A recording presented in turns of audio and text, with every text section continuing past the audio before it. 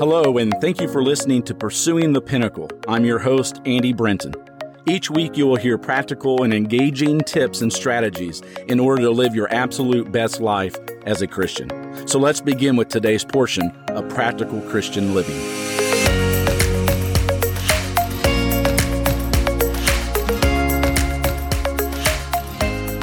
It's in Luke chapter 1, verses 5 through 7, that we read, "In the time of Herod, king of Judea, there was a priest named Zachariah who belonged to the priestly division of Abijah. His wife Elizabeth was also a descendant of Aaron. Both of them were righteous in the sight of God, observing all the Lord's commands and decrees blamelessly. But they were childless because Elizabeth was not able to conceive, and they were both very old." Perhaps one of the hardest places to be in life is in the waiting room.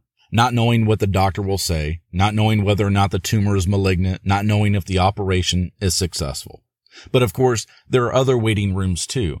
These are the places that you sit wondering whether or not you're going to get the job, or whether you'll be able to meet somebody to spend the rest of your life with, or whether the check is going to arrive so that you can pay the bills. If you've ever felt this type of pinch in life, you have an idea of what Zachariah and his wife Elizabeth went through. Elizabeth and Zachariah had been praying for a long time for a child.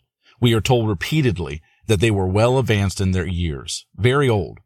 They were somewhere in their 90s, and if they married in their mid to early teens, as most couples did in that day, they had been praying somewhere in the vicinity of 60 to 70 years and still no child. Little did they know that in God's own way and in his own timing, he would give them a child, a very special child, one that would prepare the world for the coming of the Messiah. For the child that Zachariah and Elizabeth later had was John the Baptist. If you're waiting on something right now, if you're waiting for God to come through for you, don't give up, don't lose hope, and don't buy into the lie it's too late for God to act. His plan surpassed all logic and practicality when he gave Zachariah and Elizabeth a son in their late 90s, because with him, all things are possible. That truth applies to your situation as well. So if you find yourself currently in the waiting room, don't walk out on God.